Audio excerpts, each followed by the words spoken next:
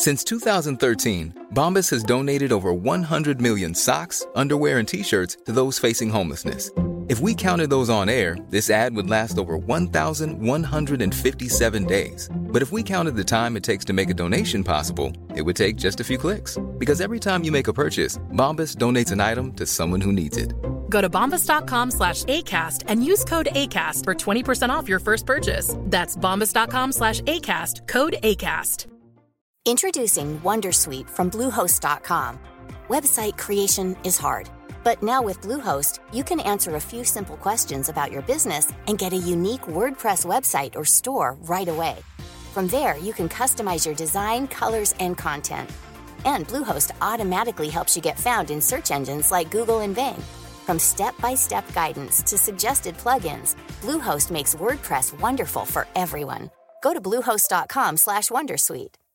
Hi, my name is Danny Pellegrino from Everything Iconic, and I'm excited to talk to you about Club Med. Club Med operates beach and mountain resorts and is the best all-inclusive getaway for families. They have Club Med Punta Cana, their flagship family resort, and many other options in Mexico, the Caribbean, and around the world.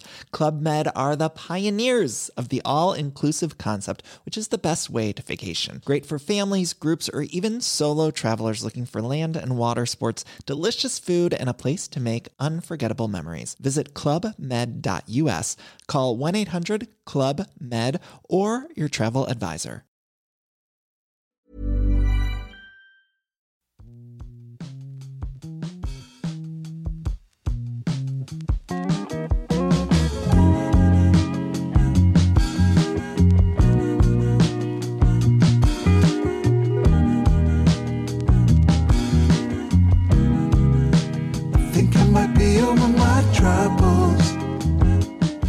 Gentlemanualen är tillbaks. Det är vi, kan jag säga. Och idag är humöret på topp.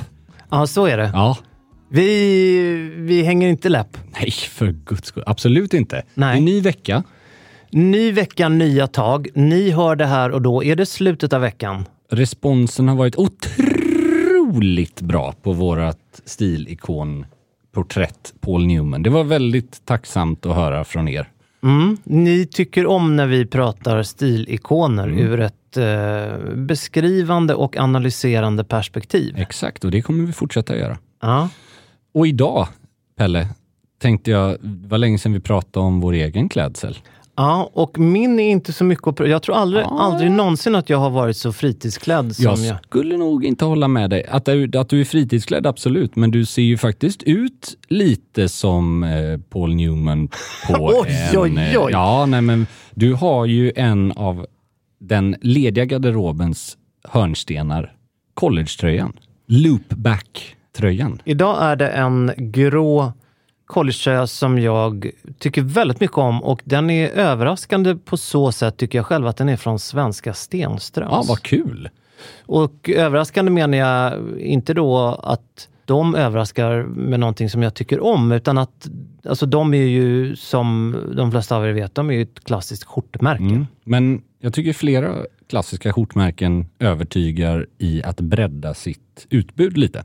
Det finns väldigt fina stickade produkter från till exempel Stenströms. Det har jag en jättehärlig polotröja faktiskt, i svart. De är duktiga på väldigt mycket i det som. Men jag kan inte släppa också den du har. Alltså det här är, jag tycker ju att. Vad kul. Alltså det är ju inte ett ledigt plagg och det ska det inte vara. Men när man är ledigt klädd så är det ju en ikon. Alltså, och nästan ju mer använd den är. Förstår du vad jag menar? Ja, absolut. Det är nästan så att när den får lite så här Prince Charles-fransighet på kragen om 5 år eller så här, då pikar den. Kul att du gillar den här. Ja. Du är ju också grå på Jag överkroppen. är lite grå faktiskt. Grå och blå. Ja, grejen är så här. Idag så hittade jag tillbaks, kände jag. Ja. Den här, det finns ett uttryck som har använts alldeles för mycket i stilkretsar som heter menswear uniform. Och det består av en blå kavaj och grå byxa.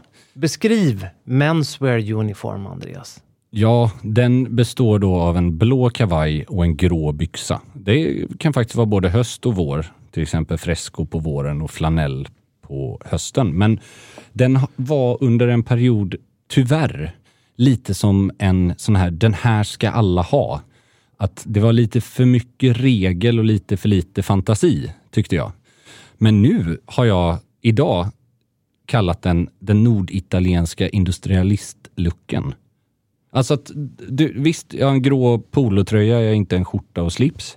Men det är någonting väldigt härligt med en enkel, är väl fel uttryck, men en enkelknäppt blå kavaj, gråa flanellbyxor, bruna mocka loafers och en aningen ljusare grå polo.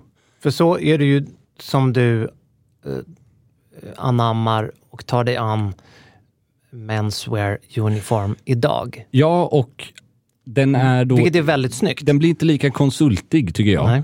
För att det är inte så mycket att inte vara fel. Men den är inte heller, om jag då i ett par år varit så här, men nu vill man leta efter andra färger. Jag har haft jättemycket benvitt och beige och sådär. Och det älskar jag fortfarande. Men ibland landar man bara tillbaks i storheten i en blå kavaj i ull.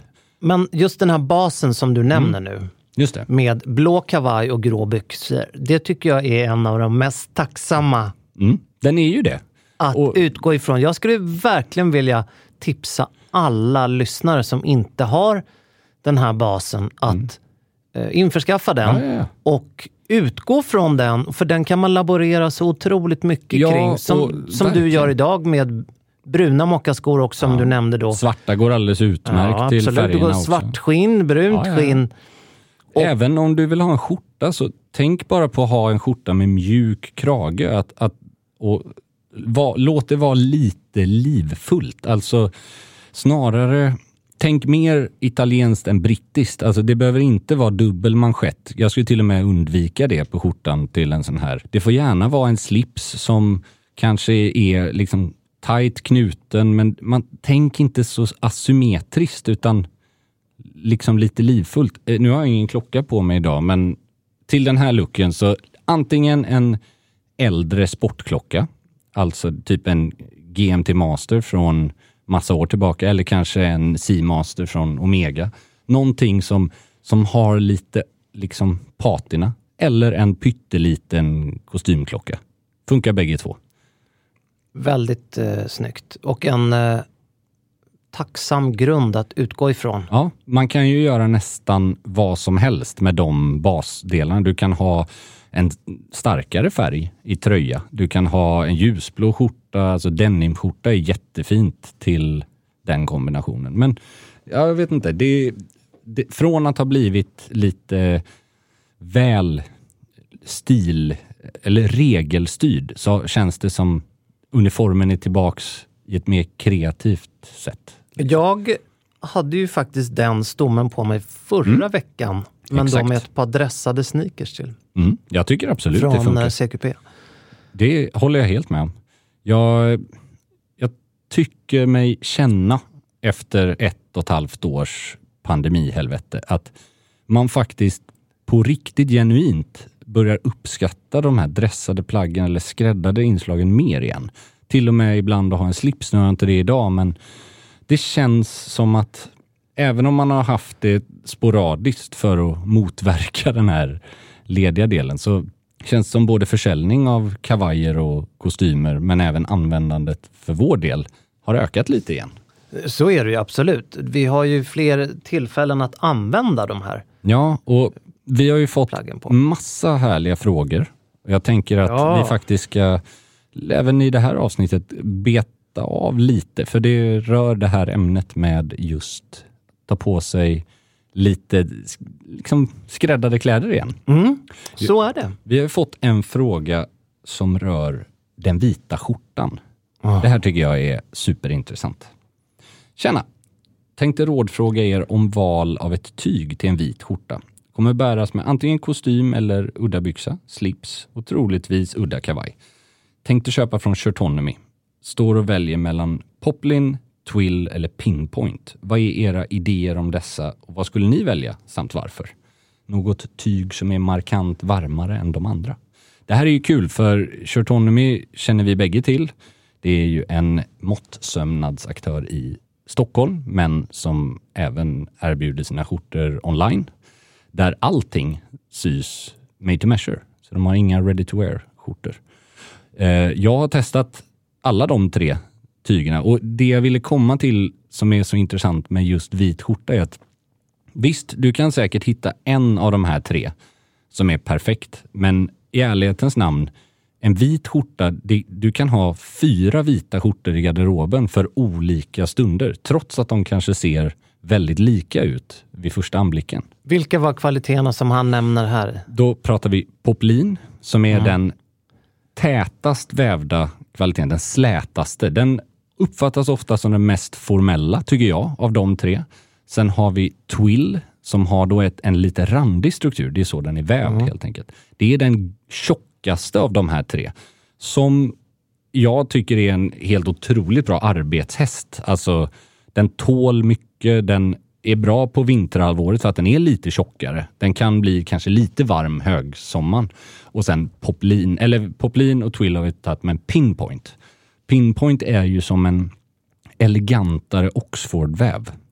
Det är nog min personliga favorit. Lite mindre huvuden kan man säga. Precis. Små prickar utan att för den del vara prickig.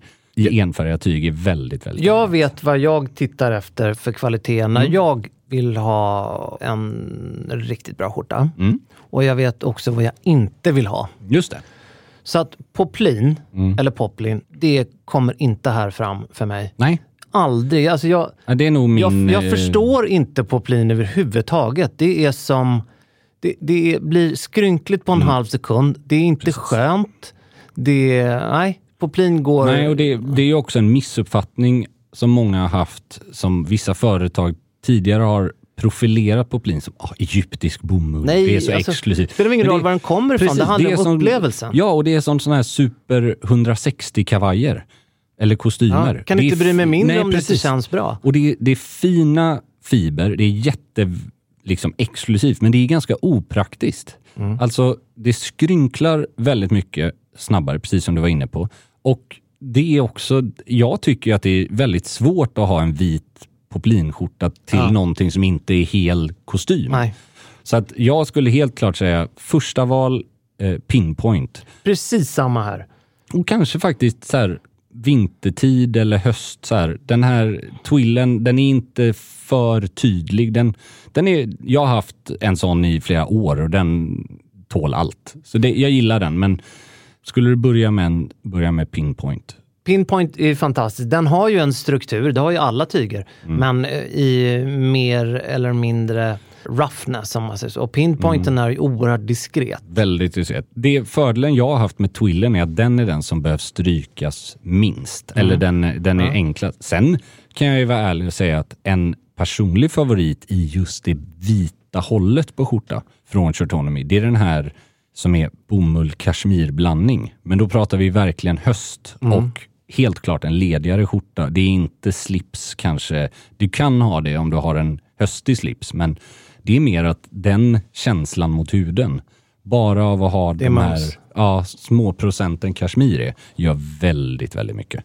Och den är benvit, den är inte kritvit. Så den är väldigt snygg ihop med brun eller beige eller blå kavaj när man vill ta ner kontrasterna lite mellan de olika. Nu har inte jag provat Shirtonomy, men om man talar kvaliteter som jag vet är, eller snarare en väv, så är det ju twofold. Ja. Och det handlar ju om hur varpen och väfterna, så de lodräta och vågräta trådarna är, det finns ju, hur det är vävt helt enkelt. Precis, det finns olika plies som man pratar om. Det är alltså hur mycket garn eller hur mycket, alltså enkel- och dubbeltvinnat och liknande. Det finns massa olika, och det här med återigen hysterin av att ha de tunnaste tygerna, köp inte in på det. Alltså, för tunt är inte bättre i alla avseenden. Det är bara lättare, och det kan också vara ett rent helvete, både slitage och faktiskt ibland mindre svalt.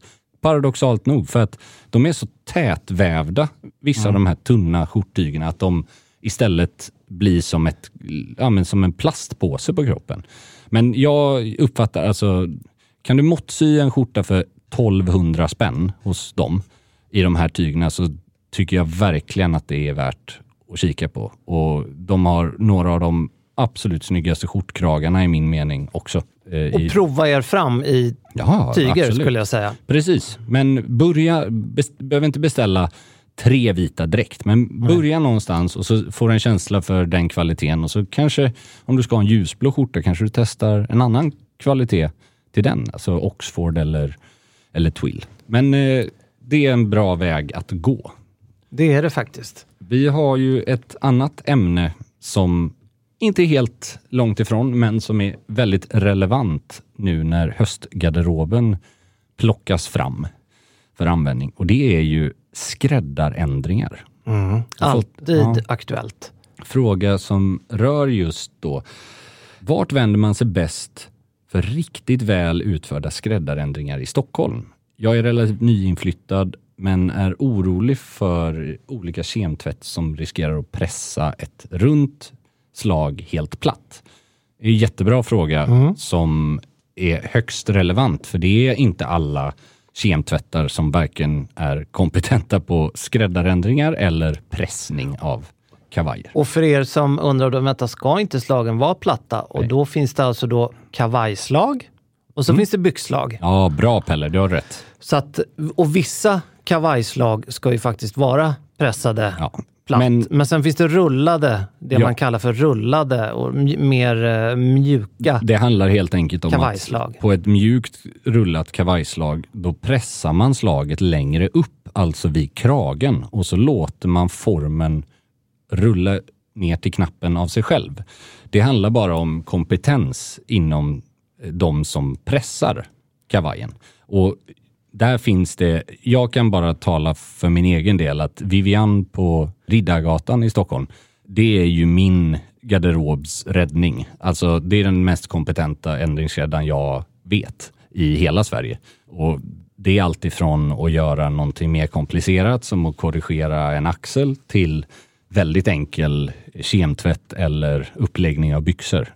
Det handlar väldigt mycket om, precis som när man gör måttsytt, att ha en kommunikation med en person som förstår vad man menar. Ja. Att inte bara gå efter mått, utan att men det här är lite som med tyger skulle jag säga. Man får prova sig fram, och då vill man inte det kan ju vara rysk roulette att prova på ett ställe som man känner sig osäker med. Men jag brukar gå till ett ställe som heter Backali som ligger på Han är också jätteduktig. Linnégatan. Just det. Som jag är väldigt nöjd med. Sen så finns det ju en man som heter Chamon. Ja, också det är väldigt nära varandra det här. Det är ju på Östermalm allihopa. Och man ska ju inte avskräckas av att flera av de här är ju faktiskt kemtvättar också. Ja, men det är ju jättebra. Det behöver inte vara något dåligt, tvärtom. Ja, verkligen, för det är viktigt att det här är ju en evig fråga vi får, om man bör eller inte bör kemtvätta sina kostymer, kavajer och byxor. Och det är ju beroende på behov. Alltså, har du fått en fläck? Absolut. Det finns inget säkrare sätt att få bort den än att kemtvätta. Särskilt om det är en bökig fläck. Men att jag är personligen ganska mycket emot det här att kemtvätta av kontinuerligt för fräschhet. För det som kemtvätt riskerar att göra med ull, som de flesta kostymerna ofta är i, det är att torkar ur den här naturliga oljorna som ullfibern har.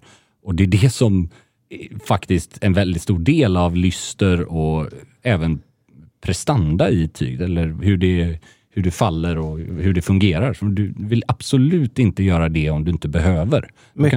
Mycket går att vädra och borsta. Så är det. Och där, bara genom att göra de två sakerna så har du förlängt alltså kvaliteten och känslan i dina kavajer i flera år. Och när du går till en ändringsskräddare så var gärna övertydlig. Ja. Så ökar chansen att du får som du vill ha. Varför jag gillar Vivian till exempel, det är för att det handlar ju också om vilka referenspunkter man har. Du kan ju inte begära att en ändringsskräddare som har kemtvätt är designer. Men om en person jobbar med väldigt många tongivande butiker. Ni har väl gissningsvis lärt känna varandra. Hon har lärt känna din stil och smak. Absolut. Och även, jag vet ju att till exempel Saman Amel och flera av de andra varumärkena som har koll gör sina ändringar där, vilket betyder att hon exponeras för inte bara bra produkter. Hon hade ju aldrig blivit anlitad om hon inte hade väldigt stor kompetens från första början. Men det är det som jag menar, att det är kanske svårare, för jag har ju varit med om skräckexempel i Stockholm på Söder där byxuppläggning har fått benet att vrida sig, alltså byxbenet inte... De skulle jag nog tyvärr säga finns i alla stadsdelar. Absolut, men det var bara ett exempel att om inte personerna bakom, de kan ju vara kompetenta på att sy, men om de inte är vana vid att göra vissa ändringar och om man är kanske väl extrem eller har väl höga förväntningar på att liksom, allt går att göra med viss variation. Alltså om du ska göra en 2 storlekar kavaj lagom stor, då kommer det förmodligen kosta lika mycket som att köpa en ny. Så att man får vara realistisk liksom. Men nu har våra kära lyssnare fått 3 tips i alla fall. Eller hur? Jättebra. Och det ska ni ska söka upp de här skräddarna men det tycker testa dem. Ja, och det är faktiskt värt att lägga någon 100-lapp eller 2 extra för att bli nöjd. För det är ändå någonting du investerar i, både pengar men också tid. Att du kanske inte behöver göra det här varje vecka, men inför en säsong så ser man om en kavaj har krympt eller om midjemåttet har ökat kanske. Så kan det vara väldigt skönt att få fortsatt användning av den bara med ett enkelt släpp. Slår det med att alla de här 3 skräddarna arbetar ju faktiskt med butiker som vi gillar. Absolut. Så att det är inte bara vi som går dit, utan det är även då... Och jag har ingen anledning att säga att jag gillar det om jag inte hade varit väldigt nöjd. Liksom. Precis. Nej, men det är inga uppkomlingar av de här skräddarna. Nej. Men ute i landet har jag inte någon som helst aning. Där kan ju faktiskt ett annat tips vara att kontakta eller att ta hjälp av butikspersonal. Till exempel, säg att du köper en kostym på Oskar Jakobsson i Göteborg. Så kanske det är svårt att veta vad man ska vända sig externt. Men ofta är ju personalen väldigt kompetent kring att göra, kanske inte utföra ändringarna, men att göra uppnålning av byxa eller ärm. Och då kan man ju i samband med köpet, eller kanske att man faktiskt har köpt någonting där innan, prata med dem. För de har ofta en bra kontakt eller de använder sig av olika som det de litar på. Det är ett väldigt bra tips. Hey everyone, I've been on the go recently. Phoenix, Kansas City, Chicago.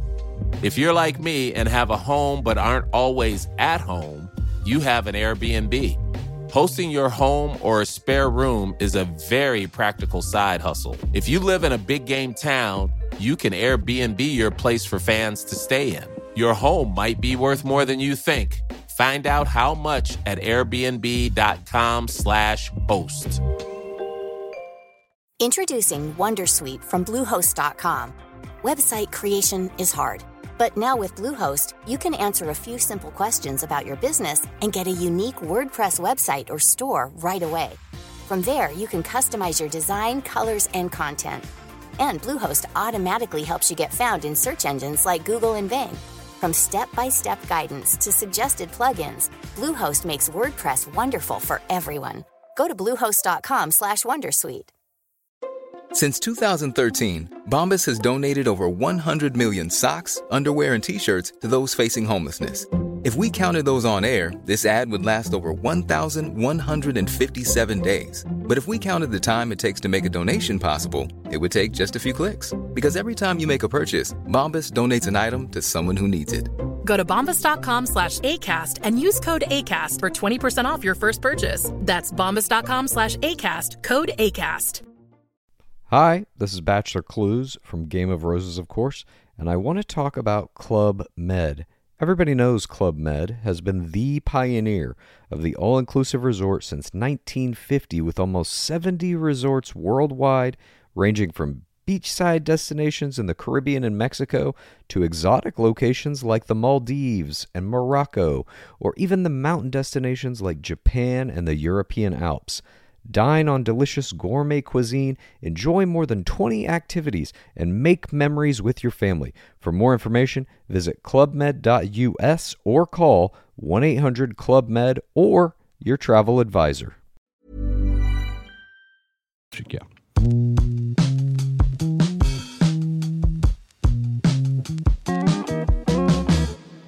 Har du fått något litet mejl? Ja, men jag har ju det. Härligt. Och det är ju så att det är en lyssnare här som har problem med hängiga kragar. Och då handlar det inte om skjortan, utan det handlar om alltså... Det är inget stuns i rullmumset längre. Nej, du skulle behöva trycka in en Viagra i den där... Och nu pratar vi inte... Vi har ju faktiskt refererat både till button-down-kragar och polotröjor som rullmums. I det här fallet syftar det till polotröjor då. Precis. Och jag önskar ju att jag skulle... Vår kära lyssnare undrar om det är problem med kvaliteten i de här, eller är det så att han vårdar dem fel, eller är det storleken fel på något vis? Ja, jag kan säga att jag har ju exakt samma upplevelse, och min bild är att det är inte kvaliteten. Det handlar om att vissa material, har du till exempel en polotröja i kashmir, så har inte den ribben eller så som det kallas samma elasticitet, eller den har inte potentialen att dra ihop sig lika väl som kanske merinoull har. Det är min känsla i alla fall, att det sväller ut lättare. Det man får göra, som jag tycker fungerar rätt bra, det är ju att tvätta tröjan, alltså i korrekt tvätt, inte för varmt, men då brukar den kragen dra ihop sig lite igen. Sen kan jag har faktiskt ändrat uppfattning. Jag tycker det kan vara lite små chic faktiskt, när kragen blir lite, liksom, den hänger lite. När den har fått leva lite. Om det är en grovstickad polotröja. Sen är det väldigt fint när den är tight, liksom ny också. Men... För jag bor ju i polotröjor ungefär 6 månader om året. Och jag kan faktiskt säga att jag har inte det här problemet. Ja, och då kul. är det ju nästan bara kashmirpolos då. Men du har väl de här tunnstickade kashmirtröjorna som har en ganska smal ribb, alltså... Ja, nu blir det här svårt, men det är ju i och med att vi inte sitter i tv här nu. Precis. Men det är ju en sån som du har i tjock grovlek. Ja, man kan väl nästan uteslutande säga att ju grövre stickad tröjan är, ju större är det här fenomenet, för min del i alla fall. Att halsen blir... Precis. Det har med elasticitet, ja precis. Att varje gång du drar igenom huvudet så expanderar den ju lite, och om den då inte har förmågan att dra ihop sig riktigt, så får man hjälpa den på traven genom att tvätta den. Men jag tror precis det du säger, tvätta den. Ja, testa det. Men tänk också när du tvättar att försiktigt, när tröjan är fuktig, sträcka ut både kragen uppåt, alltså längden på polokragen, och även ärmen. För att det är ju precis som att kragen går ihop sig, så kan ju även en skonsam tvätt dra ihop tröjan lite. Och det är ju jobbigt tycker jag, när ärmen, om man har missat det, så kan ärmen kännas lite kort ibland. Det är inte kul. Nej, men det är eftersom... Det beror ju på hur nöjd man har varit med storleken innan. Har den varit helt perfekt, då är det precis som du säger. Då ska man dra ut ärmen lite. Ja, och absolut inte våldsamt. För en blöt skjorta kan du ta i lite mer i, för att den är så stum i väven. Men en stickad tröja, det är därför du inte ska torka en blöt stickad tröja, för den hänger ut sig och då kan det bli som en klänning. Det är ju faktiskt ajabaja. Så den ska plantorka, men däremot kan du som sagt lätt hålla i axelsömmen och nere vid manschetten. Och så, det är faktiskt samma sak med manschetten som händer vid kragen på en grovstil. Den kan svälla ut och tappa den här liksom, elasticiteten i ribben. Så att det är sådana saker som man får göra löpande, och det är ju en del av charmen, men också problematiken att vissa plagg förändras lite. Liksom. Precis som man får pressa om en kavaj då och då. Det är ett otroligt osexigt ämne det här, men det är ju faktiskt viktigt om man ska behålla sina kashmirtröjor eller merinoullströjor. Och vissa tvättmaskinsprogram har ju en sån här finstickat symbol. Handtvättsprogram kan man tänka. Och då använder man helt enkelt något av dem. Vissa funkar ju även 30 graders... Ja, jag skulle säga att bra kashmir, eller bra producerade grejer, ska klara alltså den typen av program. Sen, det är ofta tyvärr så med kashmir att hur bra kvaliteten är, den framkommer ofta efter du har tvättat plagget första gången, eller när du har använt det en längre tid. För även de här billigare producenterna kan ju se fantastiska ut på hyllan. Och mycket av det handlar ju om att de då tvättar garnet och tyget väldigt hårt innan så att det ska vara mjukt och så här. Men det riktigt bra kashmir kan nästan vara lite stumt vid köp för att det blir mjukt. Det blir bara mjukare och mjukare över tid och det är då för att tåla lite mer. Så att det är inte alltid så att det som är mjukast när du tar i det i butik är alltid det som är av högst kvalitet. Nej. Det har då med fiberlängden att göra framförallt. Samma sak där, man får prova sig fram. Och ta hjälp av kompetent personal. För det är faktiskt den tjänstesektorn som har störst påverkan på stil. Alltså att utbilda. Vi gör ju allt vi kan, men i slutändan så står det ju ofta väldigt duktiga tjejer och killar i butik och kan förmedla då vad man bör tänka på. Så är det. Sådär. Och kan det vara bra att ha i bakhuvudet att de här proffsen är ju ofta, men inte alltid väldigt partiska beroende på de varumärkena de representerar. Absolut, men jag tycker fan att det som kännetecknar en riktigt bra säljare inom kläder, det är att du inte går på en mina. De försöker inte sälja den sista i den storleken bara för att bli av med den. Det kanske de gör om det är det du vill ha, men de vill att du ska vara nöjd för att en nöjd kund är en återkommande kund. Det där är ett t-shirt-tryck. Lite som en nöjd lyssnare, en återkommande lyssnare. Det är därför vi gör det här. Det är därför vi sitter här nu. På vårt, är det vårt 4:e år går vi in på snart? Tror jag. Ja, jag tror det. 2017 väl? Kan det varit det? Eller var det 18? Mars 18. Mars 18. Direkt efter eller på Baselmässan tror jag vi var. Eller om det var SIHH. Men det var väldigt spännande. Ja, det var det. Och återkommande lyssnare har vi, det vet vi. Det har vi. Något mer som är återkommande, det tänker faktiskt jag är det, ska vi kalla det format som herr A. Weinås införde i förra veckans Gentlemanualen. Nämligen att rikta strålkastarljuset och mikrofon mot en stilikon som man kan inspireras av. När du säger rikta mikrofon, menar du att vi har med någon i studion som inte jag har sett? Det blev ju väldigt fel.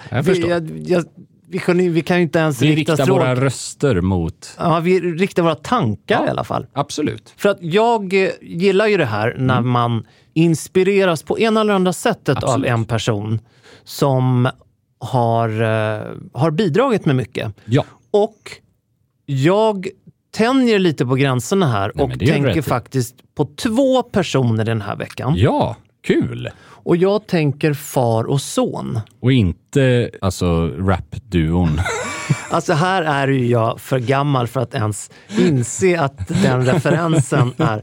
Men är det här är då en akt som jag borde ha känt. En artistduo. Ja.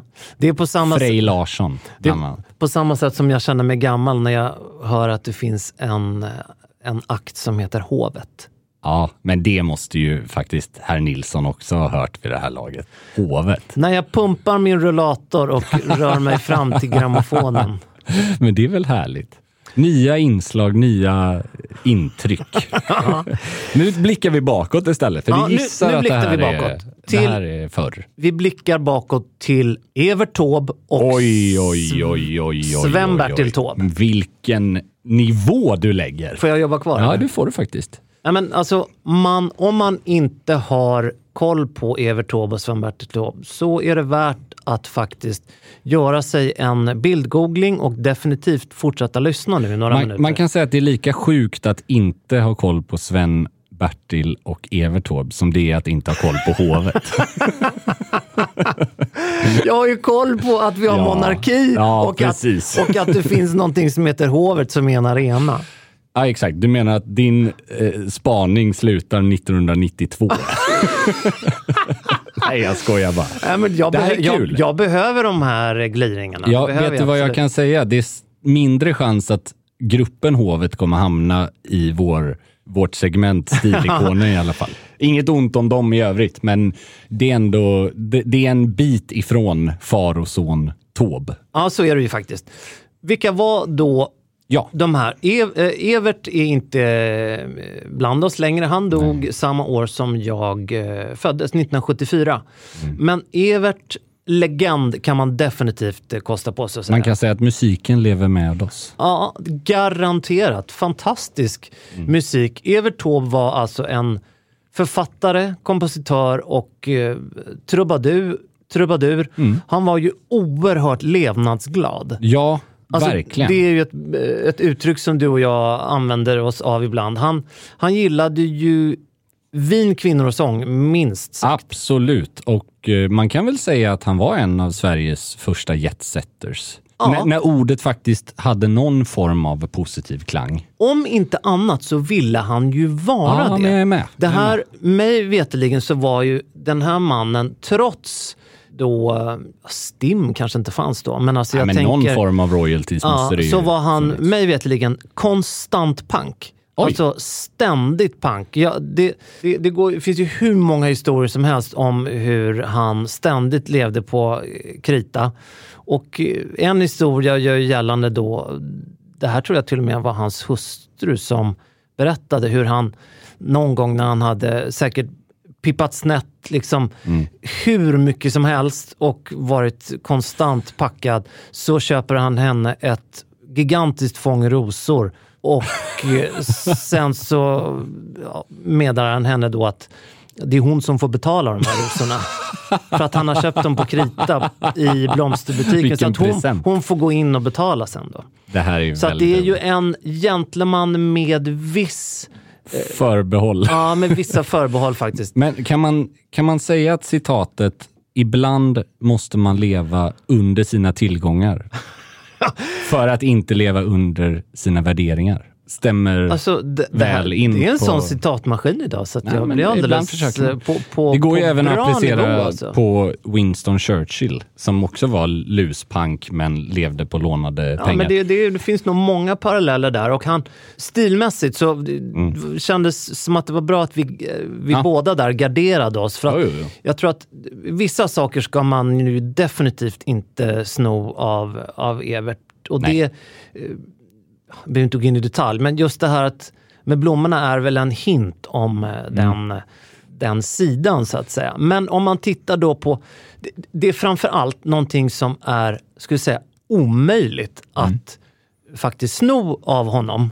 Det är ju den enorma pondusen som jag upplever att den här mannen hade och som blev ett av hans signum. Att han oavsett klädsel tog över ett rum var han än befann sig. Det är ju en fantastisk egenskap. Om man inte gör det på bekostnad av andra. Men om jag förstod det rätt så var det väl mer hur alla andra i ett rum automatiskt såg honom eller sökte sig till honom. Jag upplever att han balanserade det där ganska bra. Det vågar jag inte svara på. Men om man går in på kläderna. Det här är ju den marint klädselrelaterade fanbäraren skulle jag säga. Och då tänker jag på det alltså i möss och hattväg. Men han levde ju också i en tid som man inte får glömma var dominerad av huvudbonader. Ja, så var det ju. Och det fanns ju en normalitet i det. Både västkust och östkust. Ja. Och han gick ju till sjöss och mycket av hans verk utspelar sig ju i skärgårdar. Och det är ju oerhört romantiskt att lyssna på tycker jag. Det finns verkligen. Det är ju en svunnen tid på ett positivt sätt som man känner. Alltså ibland så kan man ju ifrågasätta om allt var bättre förr, för det vet vi att det inte var. Men man kan behöva precis de här stilikonsinslagen för att påminna sig om att viss estetik faktiskt var bättre. Det fanns en naturlig elegans för att man bara gjorde på ett visst sätt. Och det var snyggare. Så var det. Men om vi tar Sven-Bert, vi ska inte släppa Evert, men på vilket sätt, vilka saker har han tagit med sig från sin pappa tycker du? Det han har ärvt i eller verkligen inspirerats av / snott av sin pappa, det är ju scarf. Och man kan väl kalla det för halsbeklädnad. Och där... Ja, och det är inte en plastrång, va? Det är, ibland är det ju det hos Sven-Bertil, men det är också långa kreationer som knyts på väldigt eleganta vis. Kan man enkelt summera det som att han är den bästa bäraren av en sidenscarf Sverige har eller det skulle har haft? Jag definitivt säga. För den är svår att sno, den looken. Alltså den är väldigt svår att sno. Och jag skulle säga att Leif Mannerström, som ju är bra på mycket annat, han känns som att han försöker ganska... men han tillhör ju också faktiskt, han är ju till åren, även om han är väldigt pigg för sin ålder. Absolut. Och jag kan tycka att, utan att känna någon av dem personligen, så bilden man får av dem, från intervjuer, från tv och liknande, är ju att de är två väldigt seriösa och faktiskt sympatiska personer. Och jag tycker att det kanske är vad man behöver vara. Lite till åldern, sympatisk och trovärdig för att komma undan med den detaljen. För och vi ska inte avskräcka några 20-åringar som vill bära scarf. Det är inte det, men det är väldigt svårt. Det är väldigt svårt. Och det är som hatt. Det är precis liksom... som hatt. Och där var ju inte minst Evert en väldigt flitig huvudbonadsbärare. Det var hattar och det var kepsar och det var mössor och annat som såg förbaskat bra ut. Men det är inte lätt att sno den stilen. Nej. Men möjligen inspireras. Ja. Någonting som är aktuellt däremot och som Evert bar mycket. Han bodde ju under perioder i Sydamerika. Just det. Det var ju alltså utanpåskjortan som är så... Overshirt. Ja, en overshirt med då... Shirt jackets och liknande. Shirt jacket, precis. Tack.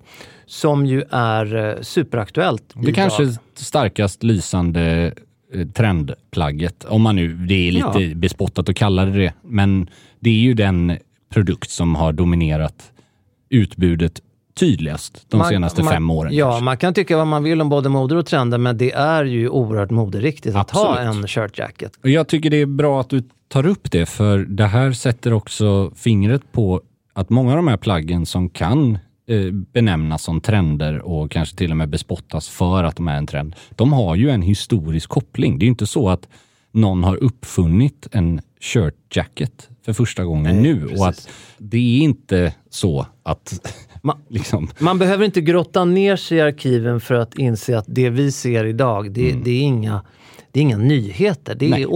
Det är plagg och fenomen som återkommer. Modecyklarna. Precis, så är det. Men det är ju väldigt sant. Jag skulle ju också vilja säga att Sven-Bertil har väl kanske Sveriges snyggaste smoking. Ja, kanske. Verkligen. Och det ska vi ju inte sticka under stol med. Det här är ju, eller var, 2 Sven-Bertil-elever.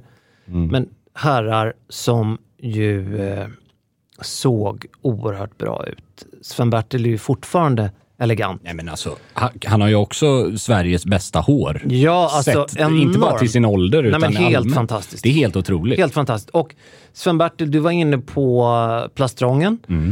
Sven-Bertil inte minst har ju varit en förebild när det kommer till klubbläsare. Ja. Så det är ju verkligen någonting man kan... Men det är en ännu svårare kombination de två. För då blir det Wallenberg väldigt lätt. Verkligen. Så att man ska sno med... Man kan låna lite med finess. Men absolut inte sno hela Sven-Bertil-stilen. Då blir du, precis som du säger, då blir du Wallenberg i Jönssonligan. Men jag tycker att det går inte att understryka det nog. Det här med varför är de här 2 personerna sådana stilikoner trots att stilen är svår att sno? Jo, för att nu har jag väldigt dålig koll på Everts personlighet och den kanske inte var helt fläckfri. Men Sven-Bertil är ju återigen det här med stil, att stil är mer än kläder. Vi pratar ju om det hela tiden. Absolut. Och jag har aldrig varit med om en mer artig, väluppfostrad och civiliserad människa i intervjuer. Alltså, det handlar ju om att han lever efter det som man själv kanske inte alltid lyckas leva efter, men förespråkar att sätta sin omgivning i första rummet. Det finns den här klassiska gamla respekten för sin omgivning som jag väldigt mycket inspireras av. Verkligen. Och det är verkligen någonting att inspireras av. Ja. Precis som du säger. Även om jag har viss känsla av att pappa Evert nog hade vissa buffeltendenser. Jag tror att man kan få lite bättre koll på det. Det kommer faktiskt en dokumentär på SVT om det är i december, tror jag. Om några månader. Som jag kommer sitta bänkad framför. Men oavsett så kan man inspireras av delar från båda de här herrarna. Ja, verkligen. Evert och Sven-Bertil Taube. 2 fantastiska svenska, faktiskt legender. Så är det. Så är det faktiskt. Vi kommer att prata mer om stilikoner. Jag kan nog ha en på gång till nästa avsnitt. Som ligger mig lite extra varmt om hjärtat. Det här blir spännande. Vi kommer att prata om mer höstplagg och vad vi tycker att man ska ha på sig och inte ha på sig. Precis, det ska bli skor också. Vi har fått lite förfrågan. Vi har ju tangerat det, men vi har inte gjort ett riktigt skoavsnitt på länge. Nej. Vad man kanske kan inspireras av att köpa eller plocka fram i garderoben nu när hösten faller på. Vad vi gillar att bära och hur man kombinerar dem bäst. Så blir det. Mycket kul. Ja, mycket kul att se fram emot. Så att fortsätt att lyssna på oss. Det vet ni att ni ska göra vid det här laget. Ja, och en liten hint om att vi kanske kommer att träffa flera av er i person inom kort. Men det är mer om det nästa. Sug på den lilla teasern. Så hörs vi om en vecka. Det gör vi. Ha det fint. Hej, hej. Tja.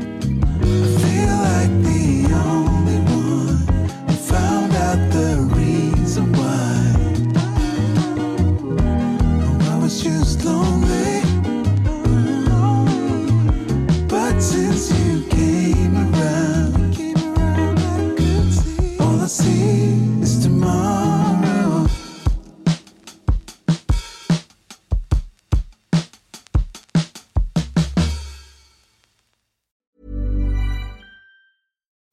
Hi, I'm Cara Berry, host of Everyone's Business But Mine, and I am an all-inclusive addict. Enter Club Med, the best all-inclusive for you and your family. With resorts worldwide, from their family flagship resort, Club Med Punta Cana, to their only mountain resort in Canada, Club Med Quebec, they have everything you need to relax. With their 20-plus sports activities, wellness programs, you can dine on delicious cuisine and make memories with your family. So book your next getaway with Club Med. Visit clubmed.us or call 1-800-CLUB-MED or your travel advisor. Botox Cosmetic, out of botulinum toxin A, FDA approved for over 20 years. So, talk to your specialist to see if Botox Cosmetic is right for you.